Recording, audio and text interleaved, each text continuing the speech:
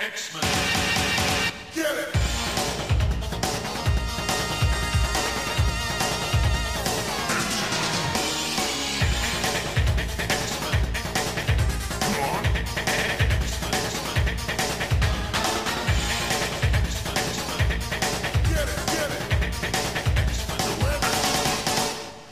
Hey everyone, and welcome to another exciting episode of Battle of the Atom. This is your weekly X-Men podcast where we rank every story from And I'm Adam. A to Z. I'm Adam, your disco superstar co-host. Adam, I do post-production. We could have just put this in as a drop, and you have now ruined this pristine audio that our listeners have come to expect from us. I'm Zach. I'm Adam. Hi, Adam. I'm We recording. no, you already did. You screwed up our whole intro. But with I'm- your disco funkadelics. But I'm recording live from Studio 54, Zach. It's very confusing here. What? Don't do that, please. Like, come on, bud. Come on, buddy. Come on, buddy. Hi, we're talking about Dazzler this week. This is the first of our double Dazzlers. Yes, we're doing 2 All Dazzler specials, and this is number 1. This is our first All Dazzler special. And the first half of this All Dazzler special is brought to us by Patreon supporter Joshua Wheel. If you want to be like him, you can go on over to patreon.com/comicsxf. Toss a couple of coins our way. And maybe we'll sing you a funky song. Who knows? You better knock on wood, Zach, because we are talking about Dazzler, and Dazzler is a very, very strange character, especially how she was created. I mean, this was a character that John Romita Jr. designed to look like Grace Jones, and then due to a film company wanting to produce a Dazzler movie, was made to look like Bo Derek.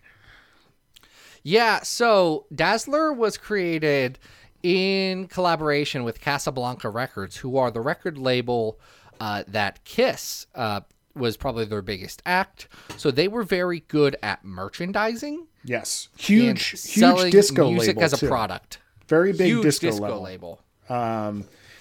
But it is bizarre that, and it's important to point out that Casablanca Records did not demand that she look like Bo Derek, because all of Casablanca's best disco artists were all black singers. They were amazing. Mm-hmm. So it wasn't coming from them, but there was this other film company that, what was it called? Film Rit or something like that? I don't know the specifics of the company, but the pitch for Dazzler originally was this big multimedia sensation starting in comics and movies, and she'd have albums, and none of that happened. Nope. But she was in the Dark Phoenix saga, so eventually they were like, oh, geez, she's a mutant, and we're really trying to push her, so let's just make Dazzler happen. And she had a 42-issue solo run, including an original graphic novel. So there's a weird chunk of 80s Dazzler comics that Sure I've not is. read all of. No, I have they not are- either. And as we were talking before we went on the air, I was completely confused by the chronology of Dazzler, from 1 to the graphic novel to 42 to where she pops up next before she ends up in the Aussie X-Men. It's Hey, here's a question for you, Adam. yeah, Dazzler's supposed to be a disco star, right? sure. Disco. Well, wasn't her original name supposed to be like Disco something? The Disco Dazzler. Yes, the Disco, Disco Dazzler. Dazzler. And then they got rid of So- the disco. So here's what I'm trying to understand. Yeah. Disco probably hit its peak in 1977 with Saturday Night Fever. Like, that's probably the zenith of its pop culture. Yeah. From there on, heights. you're on a down. Well, I mean, disco continues pretty solidly into the 80s, but you also get the Death to Disco rallies, which there was a huge backlash. Yeah. Hey, Dazzler comes out as a disco star right at the peak of people saying disco sucks. It's always been so strange to me. And she wears the disco ball necklace. She has the disco ball shoes and the disco ball purse. We'll talk about the purse. She has the skates. Right. It's roller skates at some point. And you're right. She's definitely not in line with the times, to say the least. Dazzler's wild. This is a question that I've had for a while, Adam. If you were to pick one current artist that you would say best reflects Dazzler, who would you pick? Of 2020? Yeah, 2020. It's 2020 and you're doing Dazzler. Who do you pick as Dazzler, your musical artist? Well, it's interesting. I had to look this up because you mentioned the Dark Phoenix cameo, and they actually got the musical artist Banks to write that little 45-second tune, which they've never released entirely, which is really strange. But then if you go and listen to the rest of Banks' discography, it doesn't strike me as a very disco type thing. I would imagine Dazzler has synths underneath her, those hi-hats and maybe a horn section. I don't know what that is in 2021. I think the easy answer and probably the most correct answer is Carly Rae Jepsen. I would love that. I feel like Carly Rae Jepsen Dazzler would make sense, but I also have a soft spot for a different, evolved take on Dazzler, which would be getting Eve Hendricks from Charlie Bliss, who's a great band, and you should check them out if you haven't heard them. Yeah. I feel like she would make a very good... She's got, the Dazzler vibes and the energy, and has enough of a, rawness that works for X-Men. Yeah. I mean, if we're talking about classic disco, I think what's really bonkers is that you'd probably imagine that Dazzler sounds like Knock on Wood, or Oh, that's a pun. I didn't get that. Yeah. Okay, keep going. She probably... Some of us are youngs, Adam. Dazzler probably should sound like Donna Summer. I feel she really love. should. But the closest white disco superstar that you can kind of approximate to her legacy is probably Alicia Bridges and I Love the Nightlife. There's not a lot of white female disco that reaches the heights. So I love the idea of a Carly Rae Jepsen Dazzler in 2021 because I just love Carly Rae Jepsen. Yeah, that sounds right. I'm not actually a huge CRJ person, but that's mostly because I just don't listen to pop all that much, and that's fine. People like what you like. I would also love a Robin Dazzler, synth heavy Robin. That'd be great. There were a lot of people trying to get Taylor Swift to be Dazzler for a hot minute, and I don't see that. Never understood that. Never got that one bit. They don't have the same vibes. I guess maybe what's that? What came out when I was a senior in college? Wait, which one was that? Oh my God, I'm going to feel a little old now.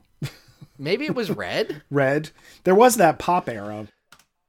Yeah, maybe that would be, because that has Trouble. Okay. That's in 22. That's probably the closest that Taylor Swift would get to it. But I even then, I think that's a stretch. Yeah.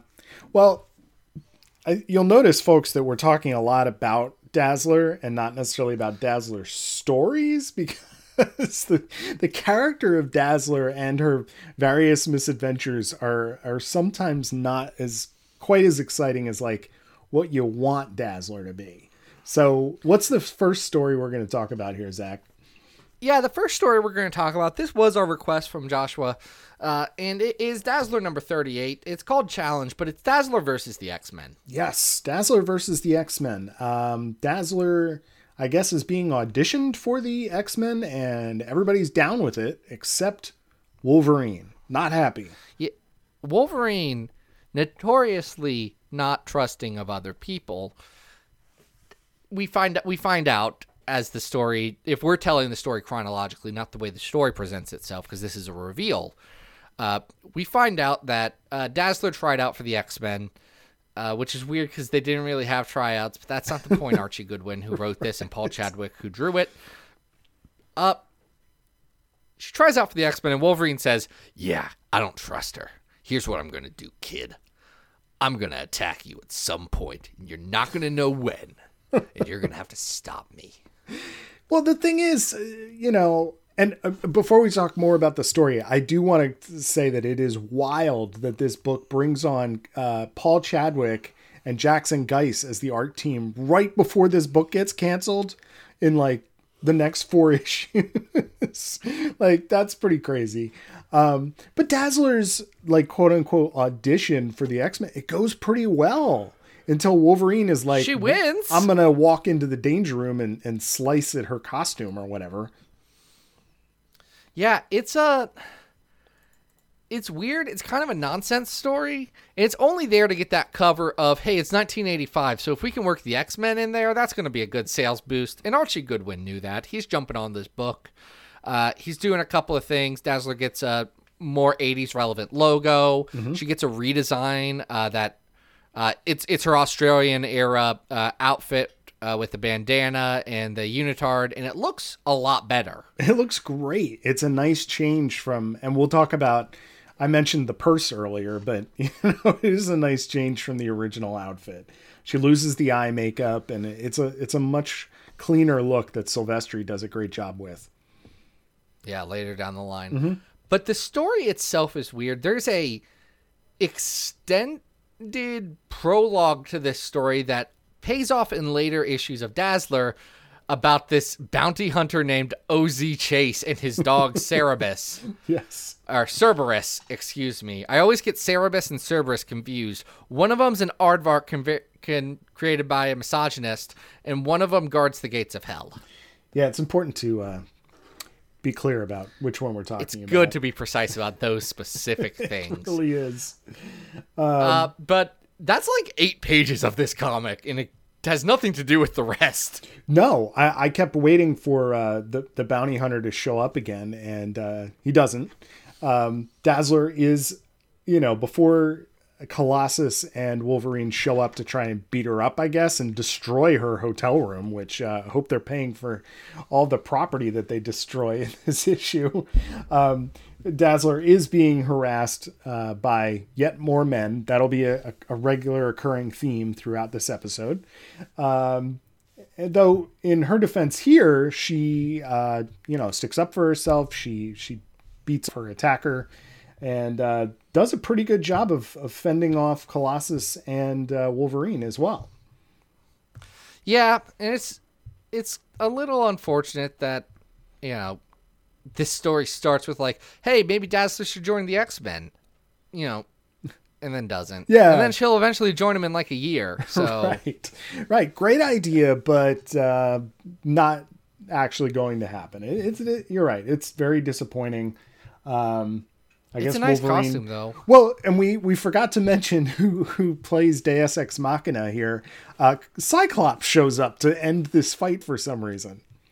Yeah, Cyclops is just there, and they're like, hey, Scott, aren't you supposed to be hanging out with your wife and kids? And he's like, shut up. Shut up. Don't shut up. Yeah. I'm just visiting, and I'd like to get back to my home and my family, but I had to come break up this fight for story reasons. Yeah, y'all were trying to fight Dazzler. Oh my goodness. So that's pretty much all that happens in this story. I think that Paul Chadwick and Jackson Geis do a nice job with the artwork. There's not much to it. Yeah, but it's a slight comic. There's not a lot here. Mm-mm. We wouldn't be talking about this if Dazzler wasn't a key part of Claremont's X-Men later down the line. So we should probably just go ahead and rank this ding-dang thing, shouldn't we? Yeah, let's put it on our giant list of 400 and how many stories?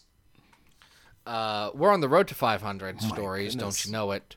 And we have 462 stories on our very long list, consisting of all the X-Men stories ranked from best to worst, starting with number 1, Hoxpox, Number 100, the Bendis Uncanny arc where they go to Limbo.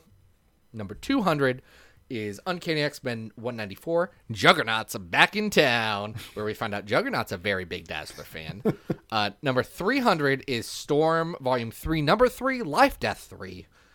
Number 400 on this list is Marvel Fanfare 33, the Quest Probe story, and the bottom story is the Draco. We don't need to talk about that. This isn't as good as the time the Juggernaut revealed that he was a big Dazzler fan. No way. This is very light on actual content. I'm looking down at 363, which is Uncanny X-Men Annual number 8. And while I like the art in this particular issue better, it's about as like content heavy as that. Like there's not a lot here. You picked a good spot because I don't like that story, that annual. I don't like it a lot. Mm-hmm. So we're in a good spot for it. A few spots up is X Factor Judgment War, which I don't particularly care for. The Paris arc of All New X-Men is at 361, right above that. I would call this better than that annual, but I don't know how much better. I mean, the time that the New Mutants went to Asgard and stayed there forever is not better than this. No. Because this is one issue. I actually think this issue might be a couple steps up. How do you feel about it against something like Cyclops Retribution, the Marvel Comics Presents story? About on par. Yeah. Maybe I like it better. It's probably not better than Curse of the Mutants at 354. No, I don't think it is. Because Curse of the Mutants is dumb. All right, but I'm going to give Judgment War some credit. I don't think this is better than Judgment War, and I think that the Cyclops story is probably better as well. But Life and Times of Lucas Bishop is holding on at 358, and I don't know if that's as good as this. No, this is better than Life and Times of Lucas Bishop because this one doesn't have shockingly bad Larry Stroman. Oh, gosh. It's a disappointment, isn't it? It is. Hey, have you seen Larry Stroman do recent stuff? His Instagram his is art? It's fantastic. Great. Check out his Instagram. He's doing really cool stuff. I'm 100% convinced that like mid-2000s Larry Stroman coming back to Marvel and looking like trash was 100% a result of coloring and maybe not 100%, but a lot less the result of his line work. Like, I think maybe he's trying to do things that don't really work, and the colors just absolutely bog it down. We're big Stroman fans here. I love work. Love his work. Still waiting for more issues of Tribe. I know that will never happen. But so this is going to be... It's a quest for Tribe. This will be our new 358. It will be. But we're going to keep this Dazzler train going because do you know where we're going to go, Adam? Let's all go to the movies. I'm glad we both wanted to do that. We're doing Marvel Graphic Novel number 12, Dazzler the movie, written by the kid, Jim Shooter. Pencils by Frank Springer. Vinnie Coletta does the inks here. Hey, beautiful Bill Sienkiewicz cover, and there's a nice Academy Award Oscar on the left side. I don't think this graphic novel is going to win an Oscar. What do you think? No, let's talk about it. This book is bad, and it's bad for a lot of reasons. I want to start with the good, though. One, that Bill Sienkiewicz cover. Bill Sienkiewicz was doing a heck of a lot of Dazzler covers, and they're absolutely phenomenal. Bill Sienkiewicz, just love the man. So good at things. And it's a great cover that like captures both comic book and Hollywood and movies, and very good cover. Here, can I compliment another artistic thing here? Yes. I actually think the artwork in this is pretty solid. I think Frank Springer does a great job, and Christy Shealy's colors are... That's what I wanted to good. Say. The colors in this are really beautiful, and there are a couple of one-page splashes with some very interesting, like, no-panel layouts to them that are absolutely gorgeous. It fits in sort of with the romance comics elements that are definitely being utilized here, and we'll talk about why they fail, but I kind of like the artwork. Unfortunately, I this think story Springer's is got a really, really strong grasp on anatomy in this. Like, it works. The art works so well, and I'd love to see this in a story that wasn't trash. oof, it is bad because we get not one, not two, but at least three very, very questionable relationships type weird stories with Dazzler throughout this book that are just Yeah. creepy. So the story revolves around three men, well, really two men who are obsessed with Dazzler, but there's a third earlier to provide a bit of a foil to these two, which is a weird choice, Very Jim. strange choice. The nice guy choice. The carrot juice Yeah, he's an guy. incel. The first guy is an incel who hits on Dazzler at her job as an aerobics instructor, and she ends up getting a ride with him to spite this other guy, Eric Beale, who is a super rich Hollywood money type, who Dazzler says, "Hey, I'm working. I don't want to be hit on by you right now." So she says it's against company policy for me to fraternize with people who come to the gym. It's just we keep those lines pretty strong. So he buys the gym to coerce her into talking to him, which is horrible and bad. And if this was a story about how men were trash garbage, especially rich, powerful men, that would be a different thing. But Shooter seems to think of this as just like a playful thing. It's bonkers because, like you said, if you're reading this and you don't know what's coming, you kind of get the idea that Dazzler is going to sort of because she's very strong in the beginning. Like she's very confident in her answer, and you're like, oh, okay, so she doesn't like the rich, braggy guy, and she's running into this sort of milquetoast guy, and she's going to go use him as an excuse, but she likes him. So maybe that's where this story is going to go. That's not what this story is about. This story is about that incel disappears.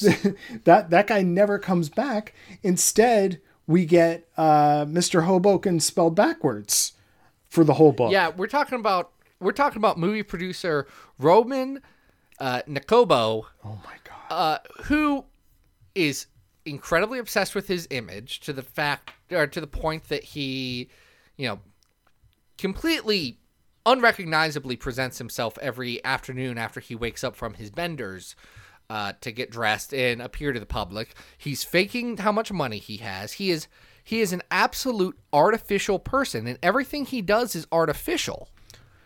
Like that, the point of the story is that everything he does is artificial, except for the fact that he brings Dazzler into this world. Dazzler gets smitten by this world, and you think the story is going to be about, this is going to be a story about the evils of Hollywood and how easy it is to get, brought into that world. Nope. And the glitz and the glamour and why Hollywood is bad. And it's not about that. It's not. And even the way that I keep wanting to say Nabokov. Roman, call him Roman. His name's Roman. Even the way he's introduced with the toupee and the girdle and everything, he is being introduced as being this very unsavory character. He then proceeds... He's coded as deceptive and villainous and evil. And then he... Incredibly thick. Shooter knows this. He then proceeds to stalk Dazzler for a chunk of the story. Yeah, and he also stalks her. She's running from him to the point where she laser beams his tires out. And yet, he's still supposed to be her romantic interest for the rest of the story. Shooter doesn't understand the dominoes that he has set up. This is not subtext that we're reading into this. It's I've read one or two other stories in my life, so I know that, you're coding this guy as also a bad guy. Mm-hmm. Mm-hmm. And then the most the story says is Dazzler going, man, I started smoking? I probably shouldn't start smoking. That's it. He's flirting with her, and she becomes his partner, and he's like, I'm going to make you a star. You know what? You being my romantic partner. Now I'm going to put you in the movies. We're going to get you a great record deal. In light of all of the Me Too stuff that really came out, which was, let's be clear, pretty well an open secret. Like everyone always had like just the pop culture understanding of the unsavoriness of Hollywood, and especially Hollywood men using their positions of power to, influence people sexually. Like that was a known thing. And it was known back then too, like as that was just like, well, that's Hollywood for you. So the fact that Shooter is pulling on those tropes and that understanding, and then not even pushing back, but instead presenting it as the good guy. Yeah. I mean, he gets to the point where, as part of the promotion, he has Dazzler stand in a string bikini in front of several 747 jets and reveal herself as a mutant, which she is not like everybody, I guess, knows that she is. There's sort of this confusion as to whether like these powers are part of a light setup that she uses during gigs or what. But he outs her as a mutant to the world, drastically changing her life, and it's not necessarily her decision, No, he's coercing her into this. Right. So we have this abusive He's doing behavior. it as a nice guy and being like, no, this will be great for your career. You got to do it. You got to do it, Dazzler. You got to do it. But he is in such a position of power over her that she cannot.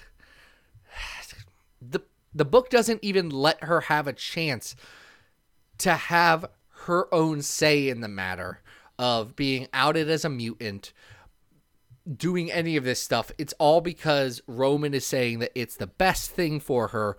And I swear, if the thing turned around and was a story about Dazzler, like being like, no, screw you, I'm going to make my own way, it wouldn't be a good story, but at least it would be internally consistent. No, and it's exactly because we get to the end and Beale comes back as the villain. And there's this whole weird thing about him blackmailing Roman and how he owns Dazzler's movie now. She destroys the movie, so there is no movie, which is weird because I distinctly remember there being a cut of the movie in Uncanny X-Men later in continuity. Yeah, it wasn't actually the last reel. She just thought it was. Right. Okay. But the story ends with her still like very romantically kissing Roman and walking away and saying, hey, I'm cool. I'm independent. I'm this, that, and the other thing. And like, that's not what happened in this story. Roman and Eric are the same character, right? Right. They're both abusive jerks who, use their money and their power to deceive her. And she is like, cool, great, moving on. And why is Dazzler given no agency in this book? That her name is on the title. Well, I'm going to give you a clue, and it's Jim Shooter who wrote this. Hey, y'all. He did a very bad job. Jim Shooter had a lot of books come out under his tenure as editor-in-chief that are incredible. The Miller Daredevil, the Simonson Thor, everything Claremont was doing. Like, all-timers. No one's going to disagree with that. Shooter also alienated literally everyone, and everyone hated him. And he wrote a lot of stuff that was real questionable to bad. Remember how he made Secret Wars 2, and it was Jim Shooter having a midlife crisis in his early 30s? Yes. Because Jim Shooter had been doing comics since he was like 12? Yes. Yeah. Shooter's fascinating. He's not good, but so many thoughts about It's just Shooter. wild that, with someone with so much published experience, that they would not be able to at least see what the characters that are so clearly illustrated here in such broad strokes. It's not like these are subtle characters by any stretch of the imagination. And yet he just has no clue whatsoever what he's doing. It's October 1984. Who can argue with the editor-in-chief of Marvel in October 1984? Secret Wars is a massive hit. This is Life Death era. This is Alpha Flight is a big thing. West Coast Avengers is really, really hitting. New Mutants is hitting Demon Bear. Like, this is some of the peakest peak time for Marvel. Like, Simonson's Thor is in stream. Like, he's at the top of his game. How do you fight with him? I know. And that's what happens here. No one's fighting with him. Yeah. Well, No one's saying, Jim, this sucks. Nobody can. And unfortunately, that, amount of unchecked power is not backed up by the talent that something like this might need, even just to put a cohesive story together. So aside from the art, I think this is pretty bad.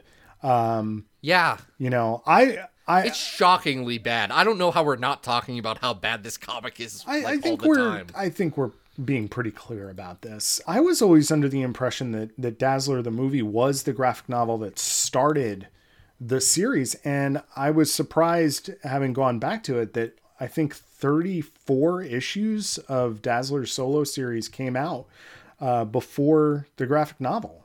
So this doesn't really even inform the continuity of the book all that much either. No.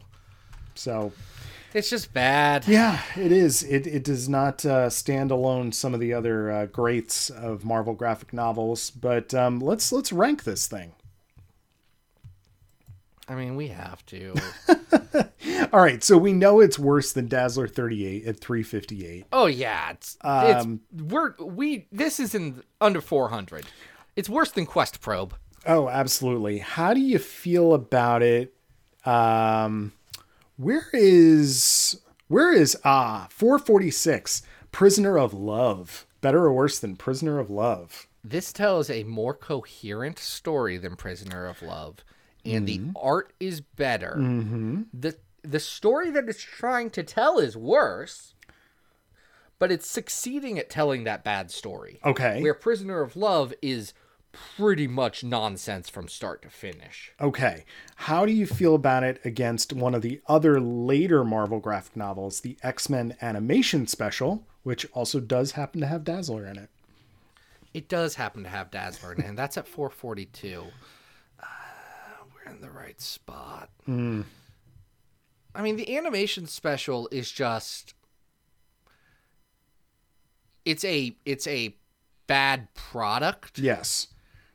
There's nothing like it's also I'm angry about it. It's harmless. It's exactly what you think it is. If you said, "Hey, they took a bunch of screenshots from a television and put word balloons on them and called that the animation special," is that a comic you would like to read? And the answer is no. But it's like, no, I just never have to touch this. That's fine. I'll watch the television show. All right, so lower than that, in between here, we have a couple of things. We have the X-Force Shatterstar mini. We have X-Factor 39 to 40 Multiple Birth and Uncanny X-Men 508 to 511 Sisterhood. I don't know that this is as bad as that X-Factor and that Uncanny X-Men run. It's not as good as X-Force Shatterstar, so put it in a new 444. There we go. All right. Jim Shooter. X-Force Shatterstar is not good, but it does have that part where all of them are riding Lockheeds. So we'll give it a little point there. Yeah, Jim Shooter. That's what it needs. You did it bad there, buddy. Shooter, come on, buddy. Don't stop being so bad. Hey, let's just talk about some weird ass Marvel comics right now. Yeah, let's talk about that time that Dazzler became a Herald of Galactus for a couple minutes. It was just a temporary heraldship so that she could rescue a different herald from a black hole. But yeah, Dazzler gets recruited by Project Pegasus. That's right. With Quasar's there. Wendell Vaughn. Quasar's just chilling. This is Dazzler 9 through 11, by the way. Danny Fingeroth, Tom DeFalco had the pitch for it, essentially, and Frank Springer and Vinnie Coletta are artists again, though not as good. Don Warfield does the colors on this one. And, well, actually, Christy Cicilli does the first issue, and 10 and 11 are by Dawn. Either way, not as pretty as Dazzler the movie. But I think we're dealing with different... I've always found that the color treatments on the graphic novels maybe are a little bit more involved. So maybe they had better printing stock that they could use. Yeah. They had a lot more options because of how they were created. And today comics don't have that same hold up, but they were still using like block color in 81. Yeah. So talk about Dazzler not having agency. She just basically lets herself get abducted by Project Pegasus. Yeah, they just Show up. They just show up and say, "Please get in the car, Miss Dazzler," and she does. And then she's like, "Why are you kidnapping me?" And they said, "We've not forced you to do anything. You've just come into this flying car with us and gone to our secret mountain base, all on your own accord. Also, we will tell everyone you're a mutant if you do not cooperate with us." Right. Yeah. Which is not good. No. She goes to Project Pegasus, where they have a lot of super villains, like Solar, and the original, I guess, Claw is there. Yes, Claw with a K. Claw, played by Andy Serkis in the Black Panther movie. Should have given them the helmet, which is weird. Like the little headpiece there. I like a lot about Black Panther. I understand that they just made Claw more or less a generic arms trafficker. And they did give him a gun in his arm at one point, but I kind of want to see Claw looking Claw. Like Claw. Who knows? I want the real Claw in it for once, but it's fine. I'm pretty sure they're putting Baron Zemo in his costume for the... Oh, no, Baron Zemo gets his little purple baklava. Yes. Yeah, they're doing that. So maybe there's hope. No... So Claw tries to manipulate Dazzler into making her think that Project Pegasus aren't the good guys. Right. Which I guess they are, and that's fine.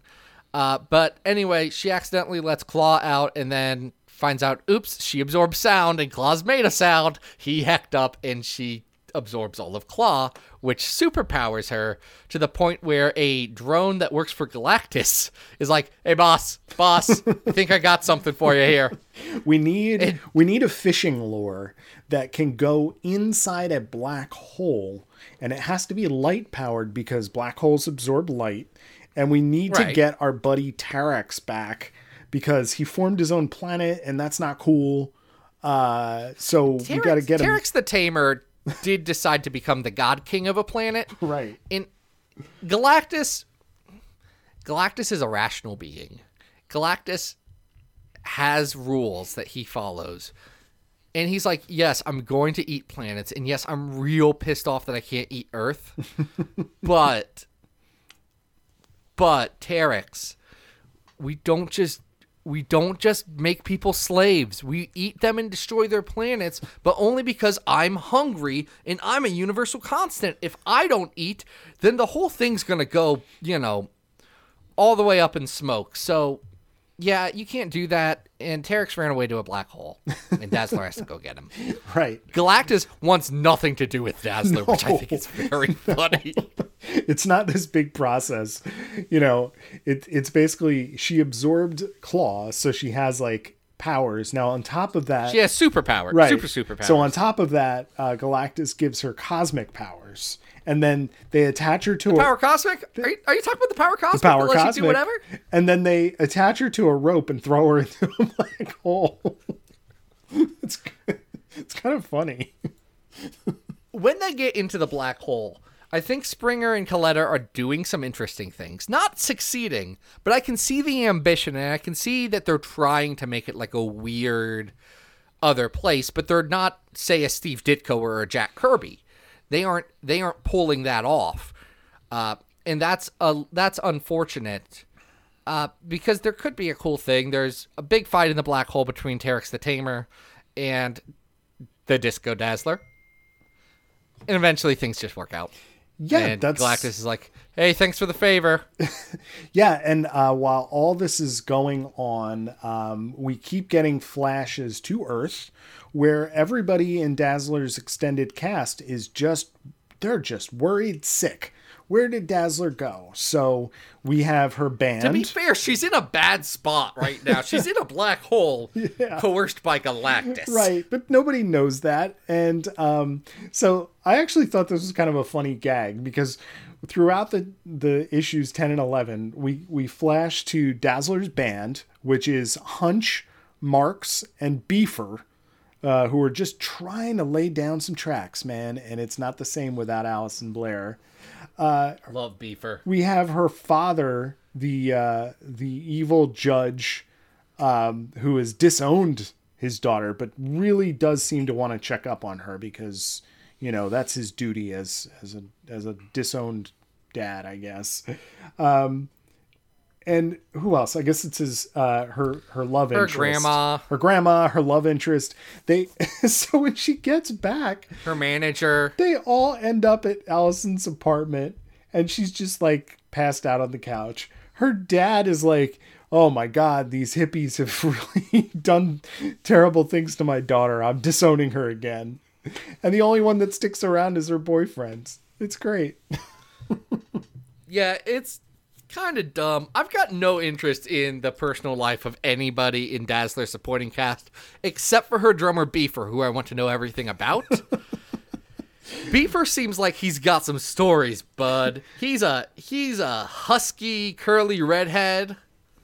Like I feel like Forsyth Wellington Beefer. Is that his full name? Which is his real name. His full name is Forsyth Wellington. Beef? Which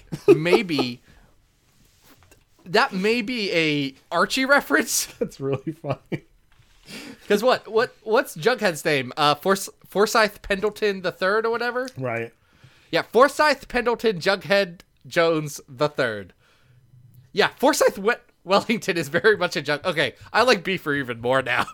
All right, so we got to slow down here. I feel like we're making this sound way more fun than it actually is to read, because the way we just described it sounds great and fun, which if you kind of take away all of the like completely unnecessary and like never-ending narration blocks and recap pages of the first like 12 issues of the book or whatever, I guess there's fun to be had here, but it gets really, really dragged down by all of that.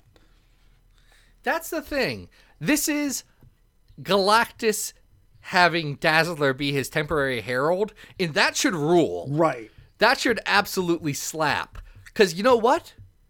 Squirrel Girl decided, hey, we're going to bring in Galactus real early to establish this new character as a big deal. And it ruled, and it was great. And Galactus talked about Thanos, and he said, haha, what a tool. And it's the best. Right.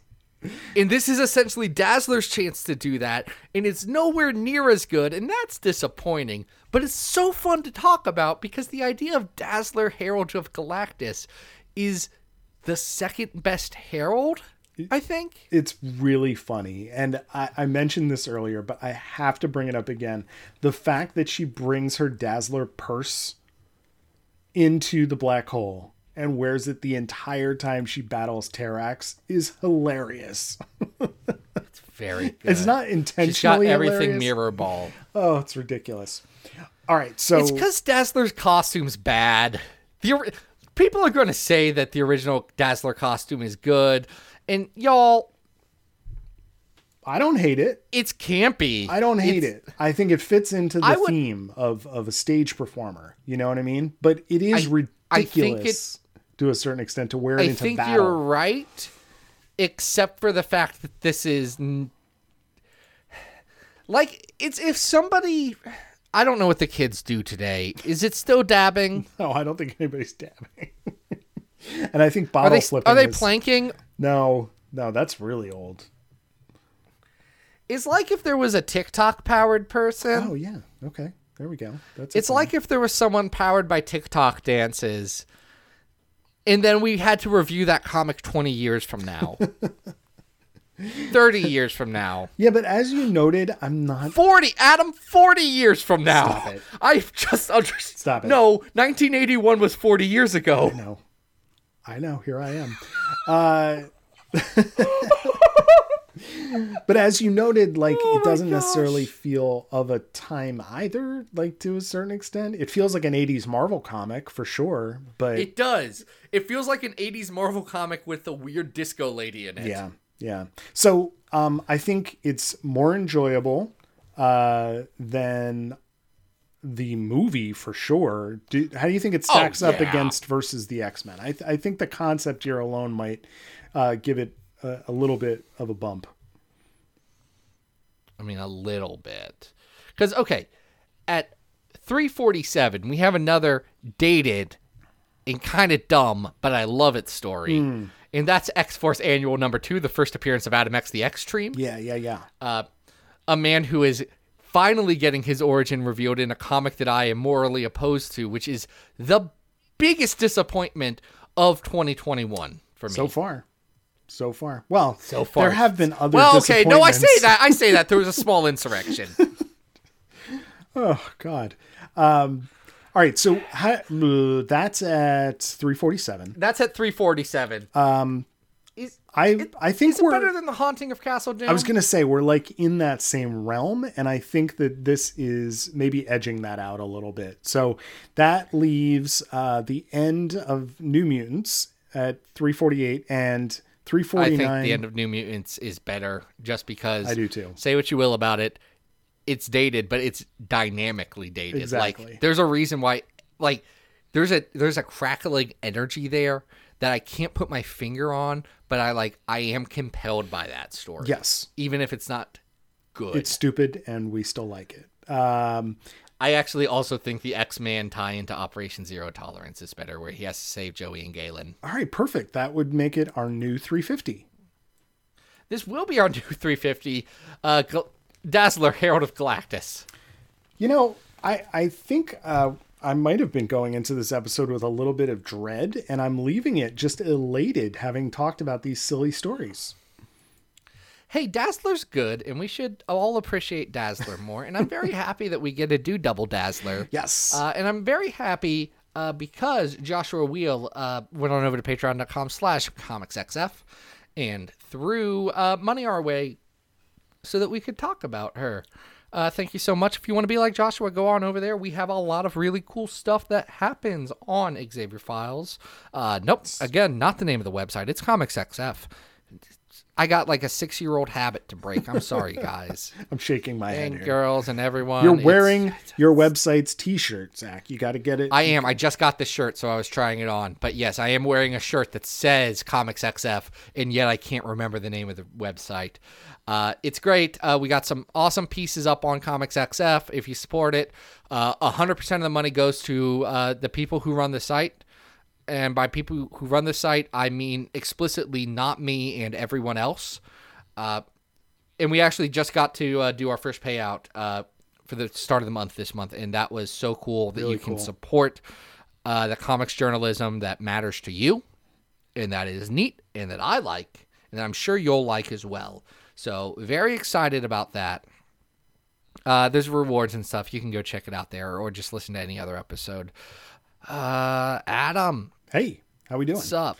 Where can people find your cool art jams? Guys, you can always follow me on Twitter at Arthur Stacy. And if you're on Instagram, you can go to Instagram/Adam.rec. And next week, more Dazzler fun. Yeah, we went from the 80s to now we're going to do some modern. Here's the thing. This podcast is playing all the hits from the 80s, 90s, and now, which now is encompassing 20 years at this point, which is all of the 80s and the 90s, plus twice as much of that. Do places still say 80s, 90s, and now? Because I know they did that for a very long time, but I don't listen to terrestrial radio anymore. I listen to podcasts. Maybe on the Flashback Cafe. You know, I don't think they say it all the time. Oh boy. Well, we'll have to figure out who could know, because I'm not going to turn on the radio to find out. But next week will be fun. We're doing Double Dazzler. So until then, this has been Battle of the Atom. We hope you survived the experience. Baby,